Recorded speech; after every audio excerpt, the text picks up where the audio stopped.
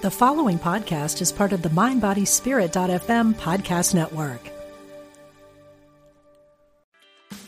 Meditation doesn't have to be a solo practice. Meditation is more fun with friends. Looking for a way to drop in and hang out at the same time? Join us online at Omega Institute for a meditation party with self-proclaimed meditation nerds Dan Harris, host of the 10% Happier podcast, Sebene Selassie, and Jeff Warren. This 3-day retreat will stream live from Omega's Hudson Valley campus May 17th to 19th. Don't miss the party. Reserve your spot at eomega.org/party today.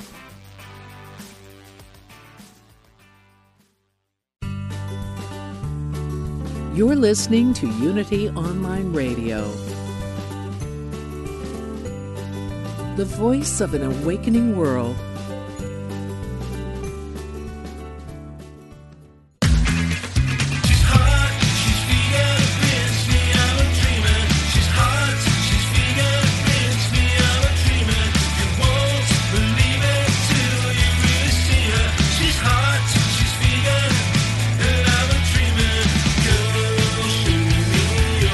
Learn how to eat better, get healthy, and help animals. Welcome to Main Street Vegan with your host, Victoria Moran.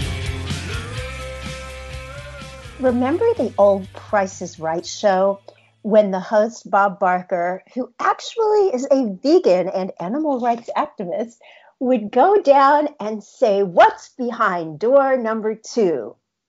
Well, I don't know what's behind door number 2, but I know what's behind the door marked vegan. And it's lots and lots of amazing things that we don't expect to find. I mean, of course, animal liberation is there, excellent nutrition, disease prevention, the best answer we've got to reversing the climate crisis, and superb cuisine. But, there's more. We've covered some of these issues on our show in the past. There's unraveling the intersectionality of oppression. There's looking into religion and spirituality. There's dating and raising a family. And today, we're going to look behind that door at 2 vegan delights that probably don't get the attention they deserve. After the break, we'll be speaking with Deborah DeMare from DeMare Design about ethical and health-based interiors. And right now, we're going to be talking with Bridie Reed of Vegan World Travel about traveling the world as a vegan. Hi, everybody. I'm Victoria Moran. So happy to have you spending this hour with me and with my wonderful guests. We're going to be talking about all these interesting aspects of being vegan that we don't think about enough. Vegan World Travel was founded by life and travel partners Sebastian and Bridie, 2 nomads who have worked and lived in Southeast Asia for 12 years. With backgrounds in tour leading and film and TV production, they spend at least 3 months each year traveling the world to find new and exciting destinations for vegans to discover. And they have conducted vegan tours in places as far-flung as Thailand, Vietnam, Rwanda, and France. They've got trips to Botswana and all sorts of other amazing places in the pipeline. And golly, I don't know about you, but I'd sure like to go on some. Welcome, Bridie Reed. Hi, Victoria. Thank you so much for having me here today. Well, thank you so much for doing all you do, for really opening up the world for vegans. I think sometimes people say, "Oh, golly, I don't know if I should travel, certainly not to go to any place exotic because I want to stay vegan or I want to stay whole food plant-based. Is that possible?" So I will ask you, is it possible? It absolutely is. It's not only possible, but it can actually be delicious, and you can have more deep and rich experiences traveling as a vegan than before you went vegan, I think.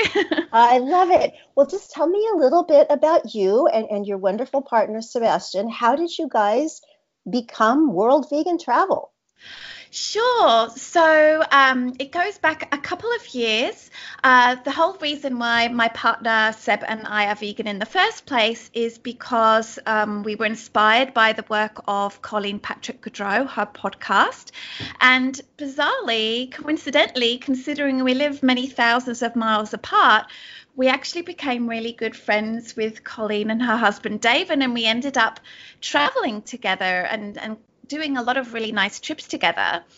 And it was my partner's, Seb's idea, and he suggested to Colleen, why don't we see if some of your followers, some of your fans would be interested in coming on a trip to Thailand.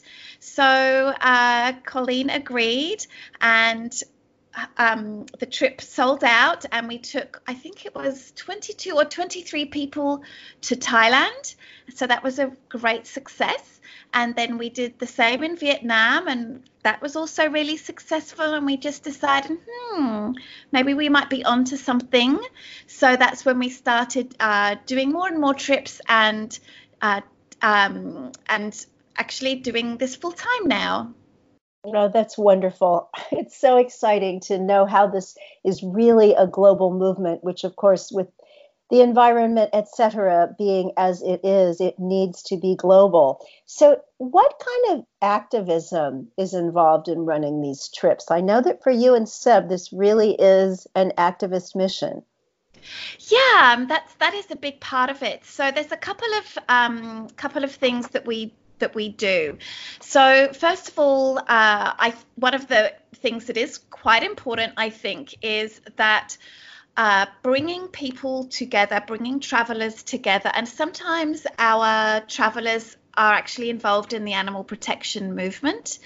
And, when you get a group of 20, 25 fantastic vegans together on holiday, experiencing something new, experiencing something exciting, I think that can be a really sort of nourishing experience. So, and it can often leave people sort of really refreshed and ready to go back home and continue their own activism.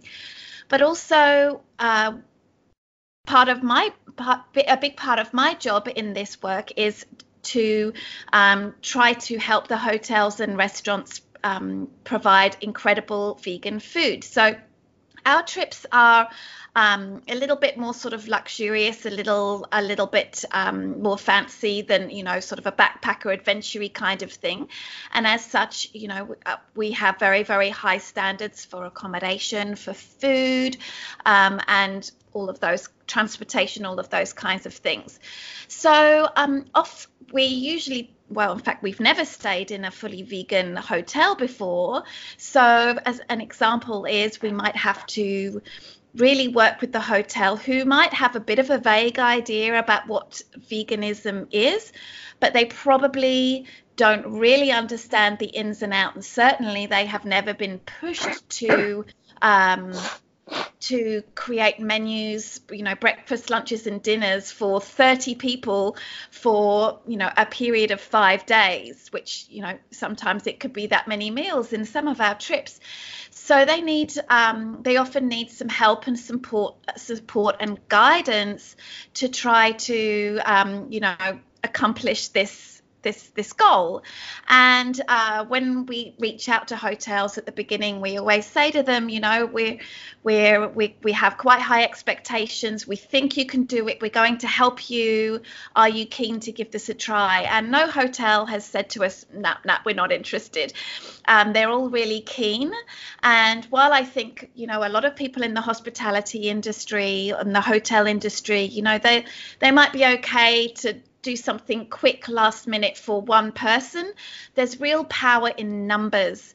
When you've got 30 people coming for so long, you have to sort of step up your game, so to speak. So they always do a really fantastic job. The food that they create is amazing, and we end up having food that is incredibly varied, incredibly delicious, and will often really reflect, most of the time will really reflect the local cuisine. So for example, in France, we're going to be having vegan seitan bourguignon, or we're going to be having fondue or tarte flambée, all of these local specialties, but of course made vegan. And we also always also try to make sure that, you know, our eating area is a little bit different from separate from the non-vegan areas, just to so that our travelers don't need to smell anything that might not be so nice. And we also work with the hotels to make sure there's no feather in the rooms. The hotel do the best that they can with that. And also, of course, you know, there's no sort of obvious animal exploitation traces in the hotel that our clients may see, you know, for example, deer heads on the wall or excessive amounts of leather or things like that. So yeah, those are the kinds of things, but we really try to make it quite a gentle process and a real sort of collaboration where, you know, they can bring their ideas to the table. I can show them where they can buy ingredients to replace the non-vegan ingredients, and you know, it's usually in my opinion, a really positive experience for everybody. And the results are that you know, French country hotels now have vegan menus, and they tend to market themselves as vegan friendly hotels, and you know, they do a great job. Oh, that's so beautiful. So that means that vegans who love to travel should go on your trips, and if they can't quite make one of those, they should go where you just went. Yes, definitely. So who are the people? Give me a demographic of who comes on these vegan trips. Sure. We get a real mixture. I would say that most of our travelers are usually from the US, but we have had people from other places as well. But most people are from the US, and I would say the average age of a traveler would be maybe, I'm hazarding a bit of a guess here, but I would say probably about 50 or so, and they really do come from all walks of life. Some of them are working in business, some of them work in animal protection, some of them, you know, this is a trip of a lifetime. Sometimes, you know, that there are engagement proposals that happen on the trip. Sometimes there's single people, sometimes they're couple, mother and daughter, or whole families. It's a real mixture, but I have to say that the biggest thing in common between all of our travels is that they are just such nice people. Aww. And one of the wonderful things that happen is just how well everyone gets on, and how, you know, so many people develop really long friendships, and they catch up with each other after the trip. They come on one of our trips again, they go traveling by themselves to another place, and it's really lovely to see these friendships blossoming. So how do you accommodate special dietary requests? I know so many people, you mentioned the seitan bourguignon, so many people are gluten-free. A lot of people are oil-free. People have allergies. Can you deal with that? Or do you just say, if you have restrictions, I'm sorry, we can't do it? Well, it really would depend. We have had people who are gluten-free, you know, people who are celiac, so that's a real concern. We really ask our travelers to let us know a really good amount of time in advance, because of course that helps us to make sure that there are good alternatives, and that there will be gluten-free pasta available instead of the non-vegan one, for example. And in regards to no oil, that could be a bit of a challenge because often, you know, for example, in France, it's very hard to do French cuisine without oil. But I mean, I guess no one has ever asked, but maybe we could be up to the challenge. Maybe zero oil might be hard, but we could certainly make it lower oil, I'm sure. Oh, I love your attitude. You seem to take everything as a challenge and something that can be done some way or another. We're going to figure out how to do this. If we get enough time, yes. Okay, so Bridie, tell me a little bit about your background and what qualifies you in particular for this particular business. Sure. Well, in my late 20s, a while ago now, I was actually a tour leader for a travel company. Some of your listeners might have heard of Intrepid Travel. So they're not a vegan company, although they are actually running vegan trips now, which is kind of cool. I was a tour leader for them. I worked for them for, I think it was about 5 years, and I was in Southeast Asia for 18 months. And then Intrepid decided that they wanted to open up Europe because bird flu, that's right, now I'm remembering, bird flu had just happened. And as a result of that, there were a lot of people cancelling. So Intrepid decided that they wanted to mitigate their risk by opening trips all over the world. So they opened up Europe, and because I spoke some French, I put my hand up to go to France. So I did a year working in France, and then the following year, Intrepid moved into Africa. And because of my French skills, I was sent to Morocco. I had never set foot in Morocco before. I'd never set foot in Africa before. And I worked there for 10 months. And that is actually where I met my partner, Seb, who is also a tour leader there. And so I worked for 5 years in the travel industry. And obviously, Seb and I, we're both very well traveled. Seb also has spent more than 13 years, I think now, working in TV production and location services. So as you can imagine, film crews and TV crews coming in, there's a lot of logistics there. There's a lot of, it's sort of like running like a wedding day, it has to run super smoothly and there's a lot riding on it going to plan.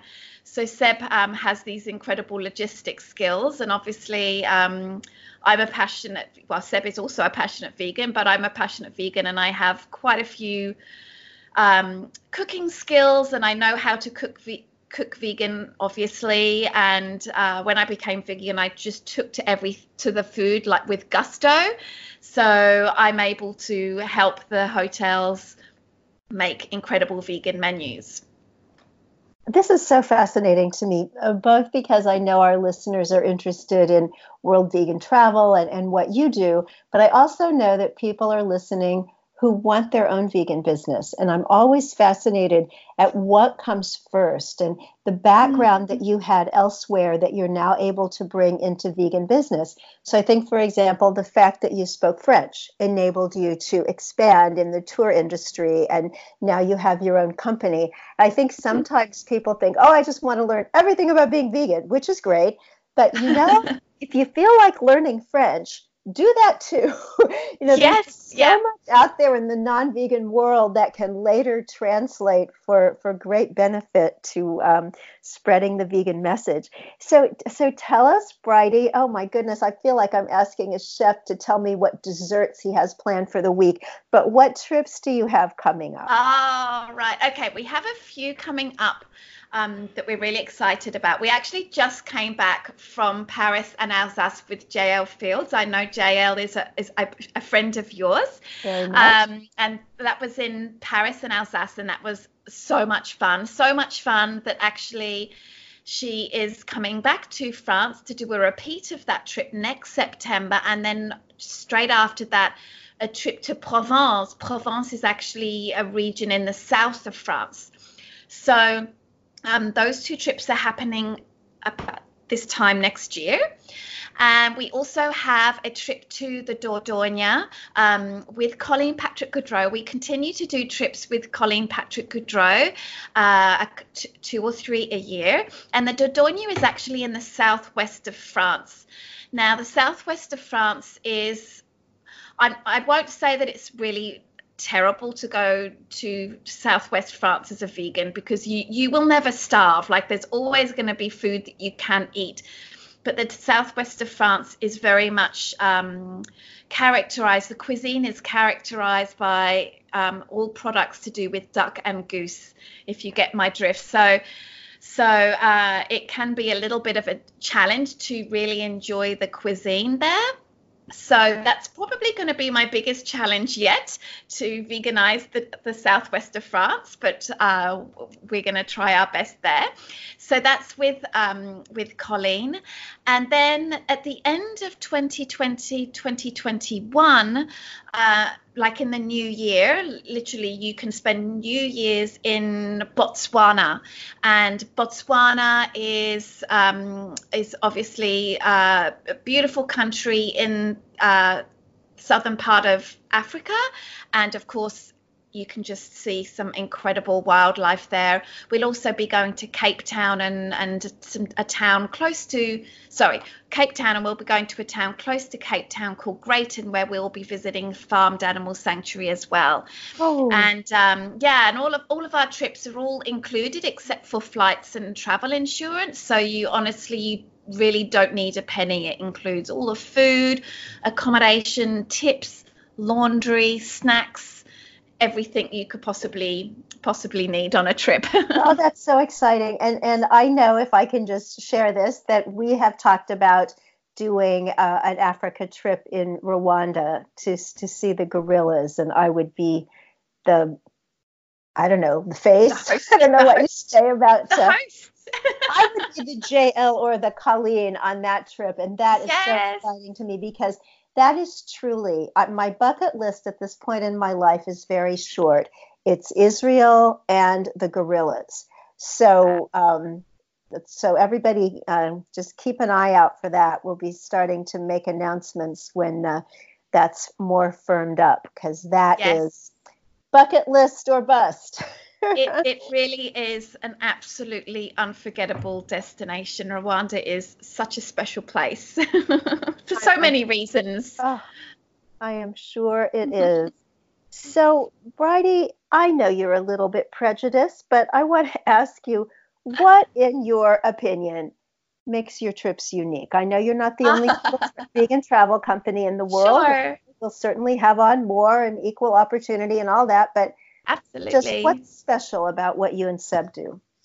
Sure. Well, first of all, we are trips that are obviously owned by vegan company and run by vegans as well, and we go on every trip so that we can make sure, certainly at this time and for the foreseeable future, that the trips are run to our standards. And of course, our trips are a little bit more expensive than other trips out there, but these are definitely fancy schmancier trips in terms of accommodation, in terms of inclusions, in terms of unique experience and level of customer service. So we also, of course, have local people that we work with in the country that we visit as well, local guides and local drivers, and we all work as one big team.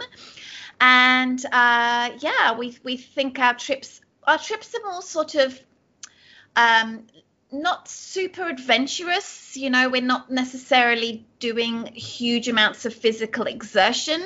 They're sort of more comfortable trips. They're trips for people that really want a complete break, that want to relax, leave their brains at home, and just forget about everything and just enjoy where they are. So I guess those are the main differences. Well, that invitation to relax, forget, and enjoy sure sounds good to me. So just kind of picking your brain a little bit as someone who really knows the world of travel, do you have some tips for people who are just traveling on their own, whether for business or for pleasure, but they're vegan, maybe a new vegan, and they're completely out of their element, maybe they don't know the language? Some tips, please. Sure, absolutely. So I think one tip I would say is to not worry because Seb and I have been vegan for 10 years and traveling, and we've never gone hungry. Like, we've never ever, not had anything to eat. There's always been something there. Obviously, it might not always be just a culinary masterpiece. It might not be the most amazing thing, but I think we often tend to worry that we're just not going to have anything to eat. So certainly there's going to be something there, and the restaurant will be able to cook you something. But of course, we would like to have a little bit more than that. So of course, Happy Cow is an incredible resource, and there's some really great websites now. There's Veg Visits. Veg Visits is like an Airbnb except for vegetarians and vegans. So you can go to places that are houses that are owned by vegans and vegetarians. So you can find out a little bit of the scene that's there in the city of the place that you're going to. There's also Veggie Hotels, which is a fantastic website that lists most of the vegan hotels or vegan friendly hotels in a place, and that can be really, really nice. Contacting hotels ahead of time and letting them know, and just sort of nudging them to make sure that they have the necessary things that you want for breakfast. Looking on social media for Facebook groups and vegan Facebook groups in the places that you're going to, so that you can connect with people. If you want to connect with people, there might even be some activism opportunities. And I know a lot of vegans, they often want to get active when they go to a place, whether that's to volunteer with sanctuaries or visit places that help animals. Sometimes that can be a little bit hard to navigate, but if you ask people in the country that you're visiting, then they can be a really good resource as well. So one other thing is Google Translate. If you have Google Translate on your phone and you download the language in the country that you are visiting, so that you can always use it and perhaps highlight or star some useful phrases or create a printout as well. So I guess they're my main tips. Well, those are perfect tips. Thank you so much, Bridie Reed. WorldVeganTravel.com, World Vegan Travel on Instagram and Facebook. Check them out. Check out the wonderful tips. You know what? The world is your plum. Stay with us. We'll be back. You're listening to Unity Online Radio, the voice of an awakening world.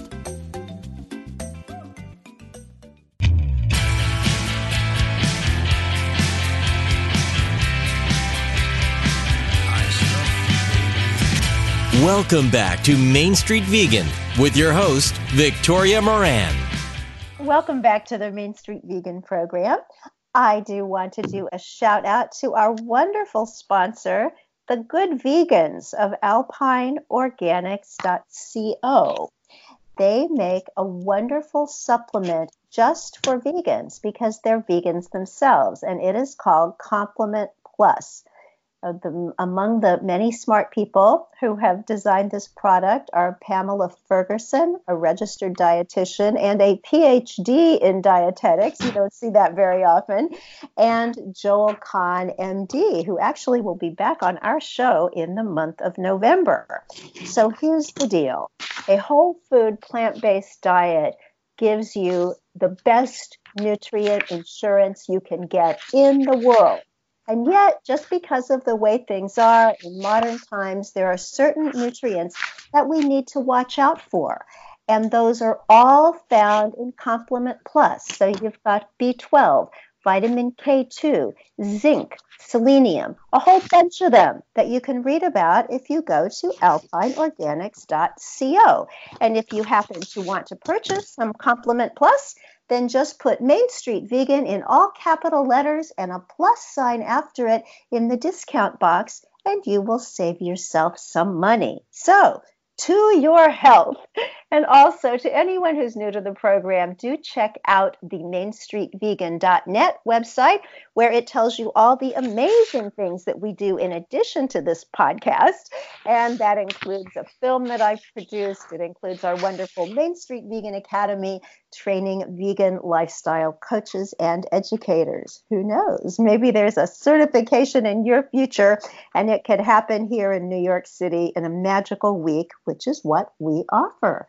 So moving on in this exciting program that has to do with things we don't usually talk about, we're moving from traveling the world to designing our own private spaces to be healing, to be kind, and to be nourishing.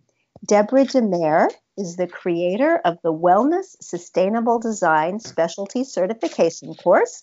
She is a cruelty-free and wellness design expert, an interior designer, author, speaker, and global influencer in the ethical and healthy design movement. Her educational website is certifiedcrueltyfree.net, and her design website is vegandesign.org. Welcome, Deborah DeMare. Thank you so much. And just to clarify something, my design site is DeMare Design.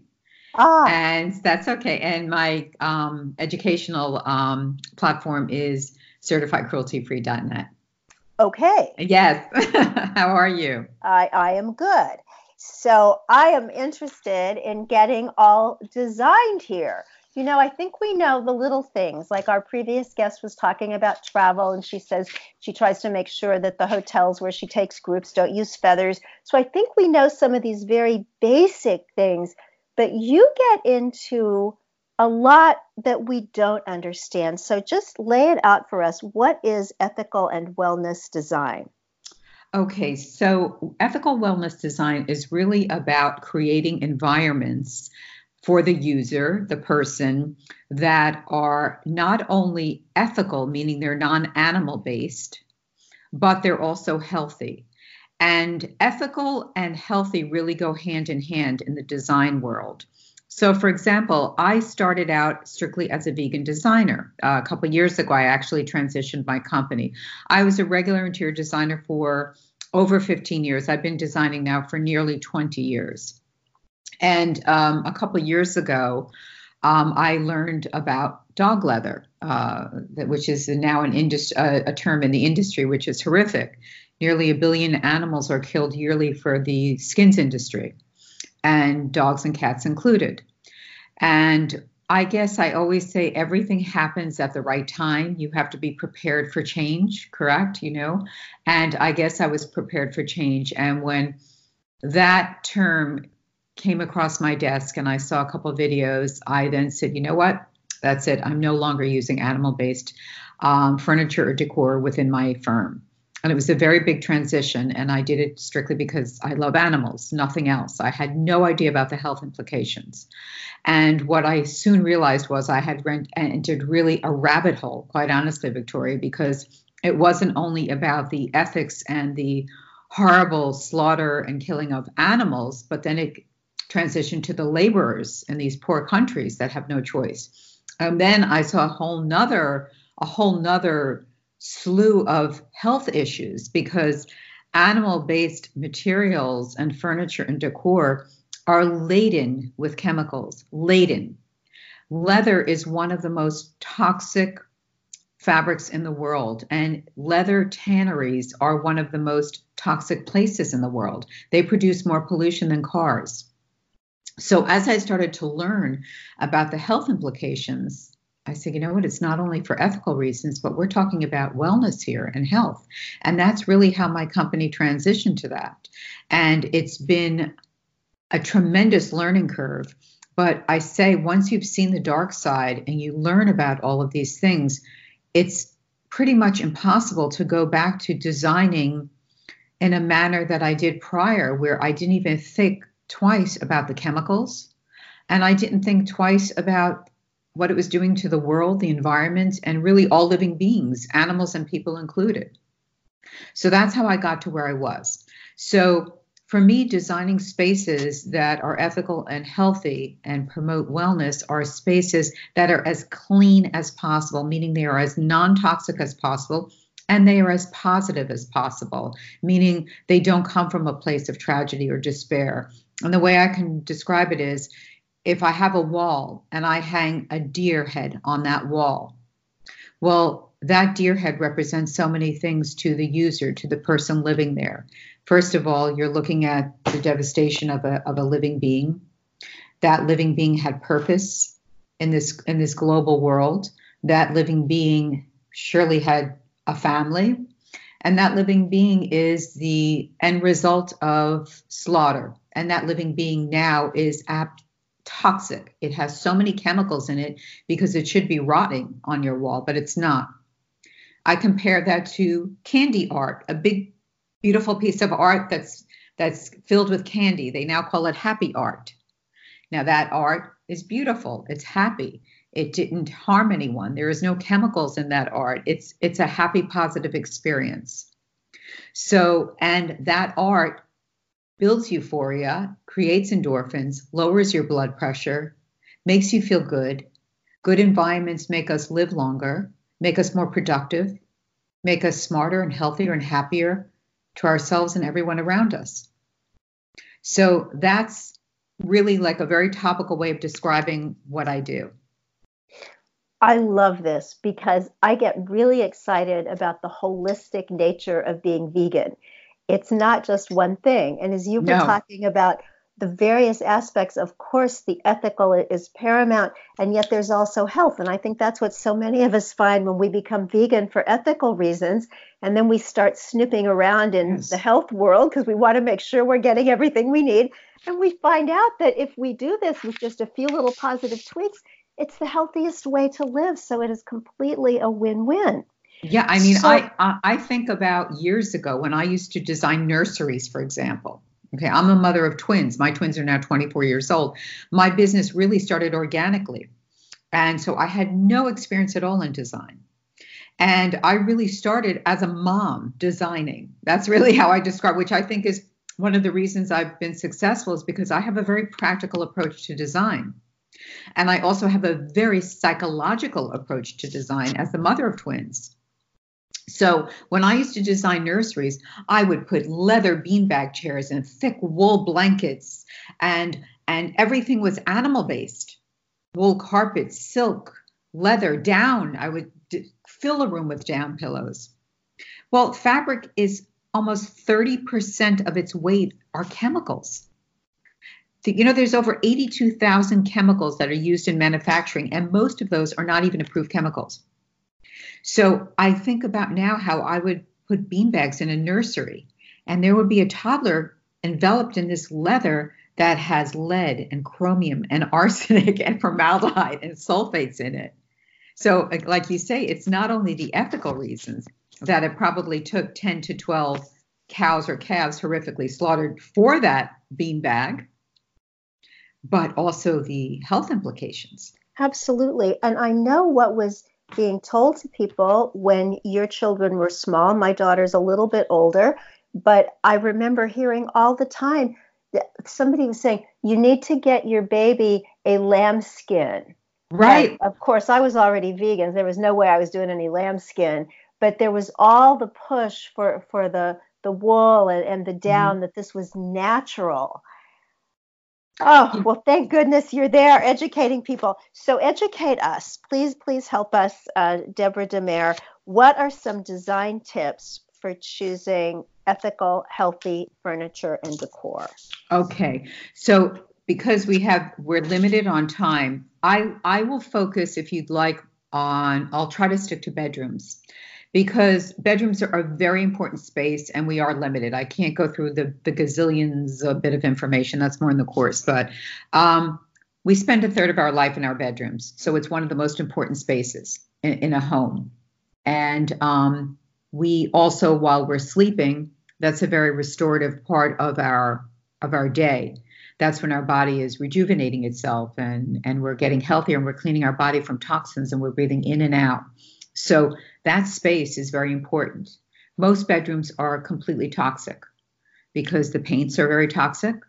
So if we start with the walls, try to get paints that have low VOCs. V like Victor, O, C like carpet. That means volatile organic compounds. Volatile organic compounds are highly, highly dangerous and very toxic. You know, homes built prior to the 1960s were much healthier than they are today, because today we have to build spaces and buildings and structures quickly, as fast as possible, which means we have to use materials that can be fabricated very quickly, which means there's lots of chemicals and glues and adhesives that are used, as opposed to prior to the 1960s when they could take more time and spend more money building construction and structures. So today you're using paints that are very, very toxic. So try to go with low VOC paints. Now, I don't want to sound like an infomercial, but if you go to certifiedcrueltyfree.net, we have a shop on there. And that shop is just all Amazon stuff. But we have on that shop, we have paints. We have every item in that shop is vegan. And most of the items are non-toxic. Not all of them, because we're still in a toxic world, but we're trying to find things for our audience that are as less toxic as possible. So we have paints on there. You have Renaissance. You even have Benjamin Moore now, and all the big paint companies, Behr, they carry low VOC paints. So I would use paint. So paint is a very, very important thing. And Victoria, at any time, just interrupt me, because you know I'm from New York and I can talk a mile a minute and I interrupt. So anytime, just interrupt me, okay? If I'm going off too much on a tangent. Well, I love your tangents. Okay. It's utterly fascinating and important. Great. It is important, isn't it? So those are paints. So now let's go on to the bed itself. Well, actually, let's talk about lighting a little bit. So most of us, I think it's over 50% of Americans have a sleep issue. I believe it's over 50%. It's a tremendous amount of people have sleep issues. And one of the reasons we have sleep issues is clearly we don't get enough sleep. I mean, years ago, people used to sleep 9-10 hours a day, where the life in the world was very different. Now we're lucky if we get 6 to 7 hours a night. One of the reasons is because of something called circadian lighting. You might be hearing this expression more and more because now retailers are trying to teach this to the masses in their own way. Circadian lighting, our body is on a schedule. At night, our body produces melatonin, which, you know, you can buy those melatonin pills, which you should never get addicted to, as you probably know, because then your body stops producing its own melatonin. And melatonin helps us go to sleep. And we produce our own melatonin naturally as the sun starts to go down. Our brain is saying, it's getting dark. You know what? It's time to start to get sleepy. Now, what's happened is technology has completely messed up our bodies. So, for example, at night, my husband has the computer by his desk in our bedroom. And I always tell him, turn off the damn computer, you know, because I'm seeing that light, that screen. And that messes with your sleep. With your phone, keeping it right by the bed. Anything with false light and technology that's being emitted is going to mess up your circadian rhythm. So lighting is very, very important. In your bedroom, make sure your lighting is warm, meaning it's red. You do not want blue or white light in your bedroom at night. You want to lower it. You want to turn off all your technology. That is telling your body to get ready for sleep. So that's your lighting. Now the bed itself. We know about down. Down is terrible for you. Clearly, it's completely unethical and horrible. Most geese are live plucked, which is horrific. Many of them die from the pain itself. It takes about 12 geese live plucked to make one basic down pillow, one small down pillow. So you can imagine how many hundreds it takes for a duvet cover, for a blanket.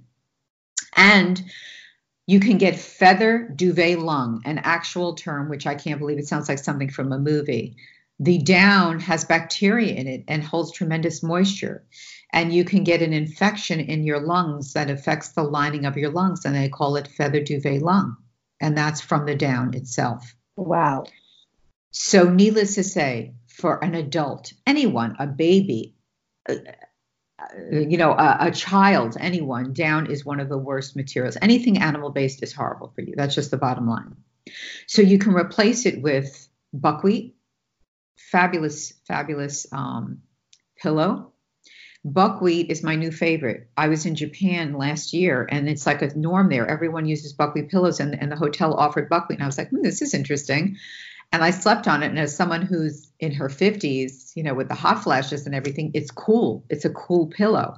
It keeps you cool. It conforms to your neck. It's made of buckwheat hulls. So it's completely organic. There's it's sustainable. There's no chemicals in it. You can fill it. You can lighten it.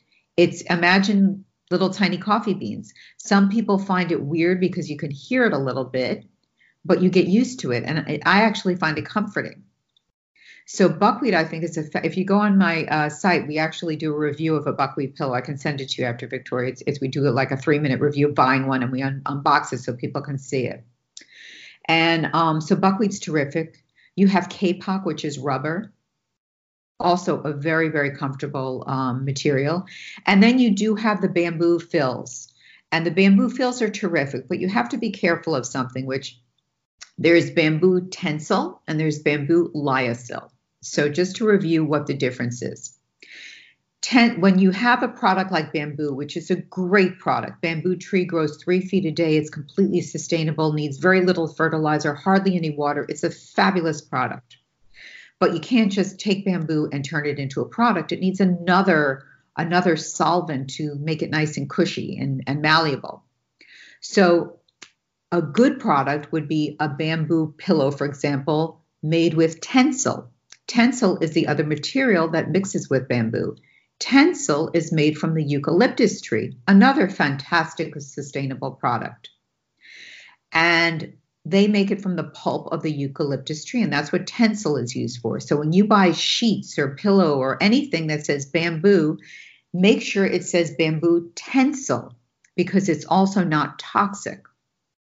Now, if it says bamboo lyocell or viscose, okay, if it says viscose, you need to stay away from it, because viscose is rayon, and that is highly, highly toxic. Viscose is a viscous solution. That's how it's like a thready, syrupy material that they mix with everything. They mix it with bamboo, okay? Viscose is so toxic in its making that there are no viscose factories here in the United States. They're all in China, unfortunately.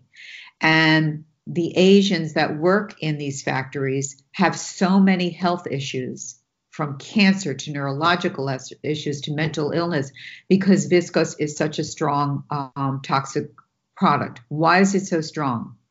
Viscose, unlike Tencel, which I know I'm trying not to confuse you, is not made from the eucalyptus tree. The eucalyptus tree is very soft. The pulp is very soft, so they don't need to put chemicals in it to soften it.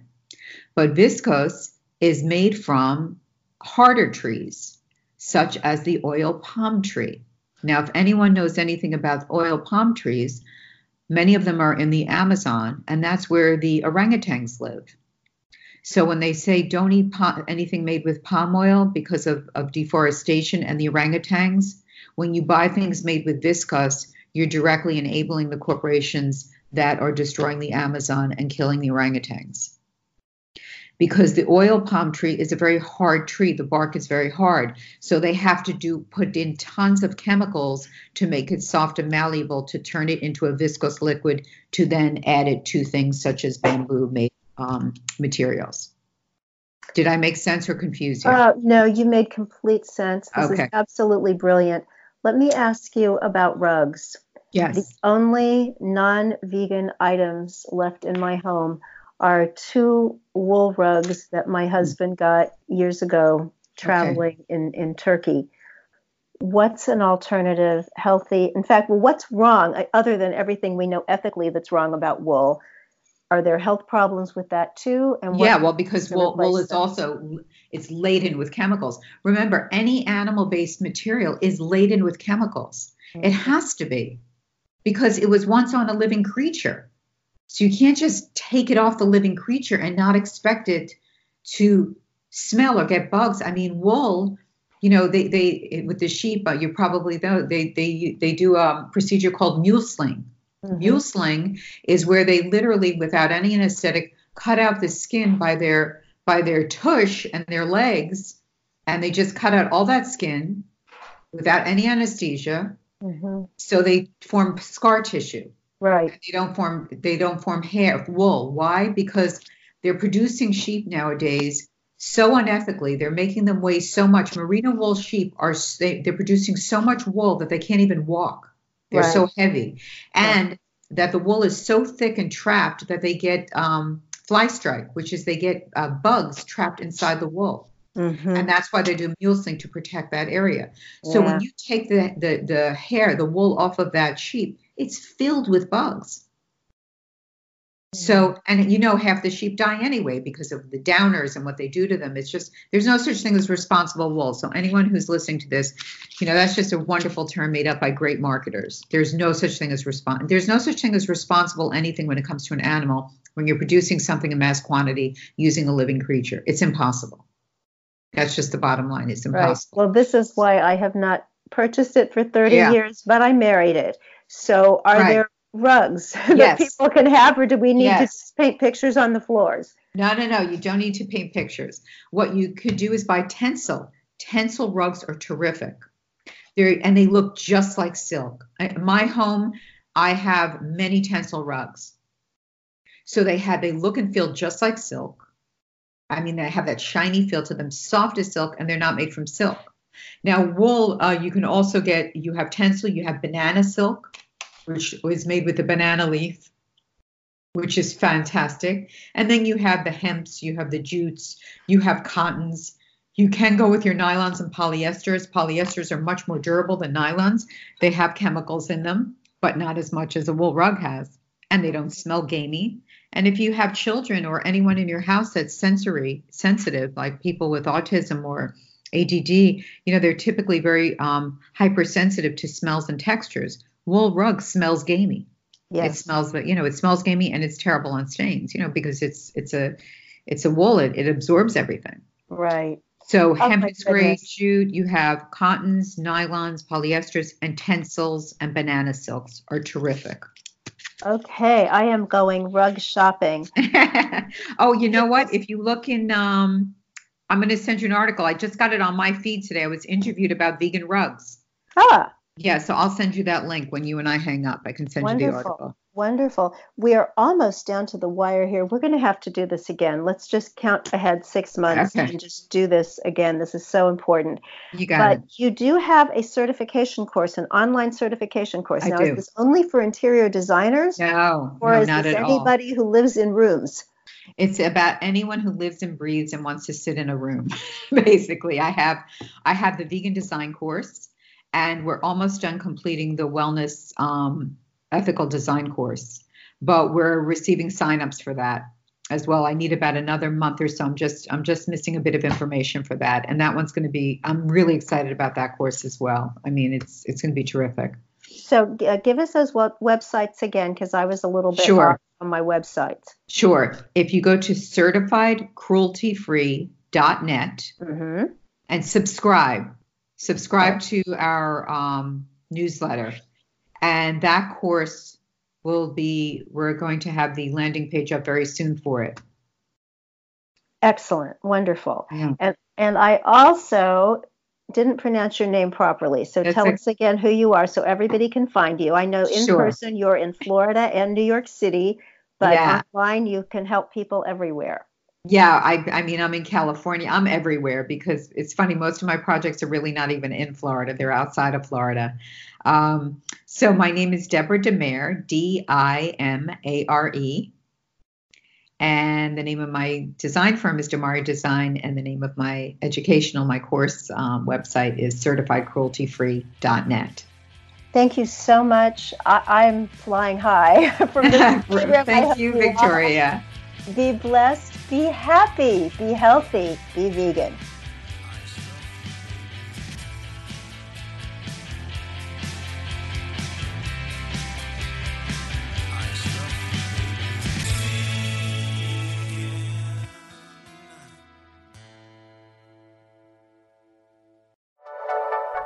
Thank you for listening.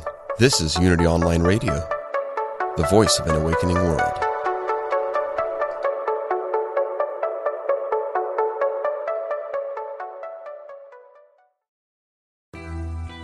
I'm Suzanne Geisman, and if you've ever wondered about life after death or if it's possible to connect with a higher consciousness, I invite you to join me for my podcast, Messages of Hope.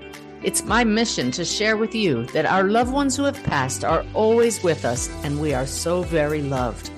I want to teach you how to live a consciously connected and divinely guided life. Listen here on the mindbodyspirit.fm podcast network.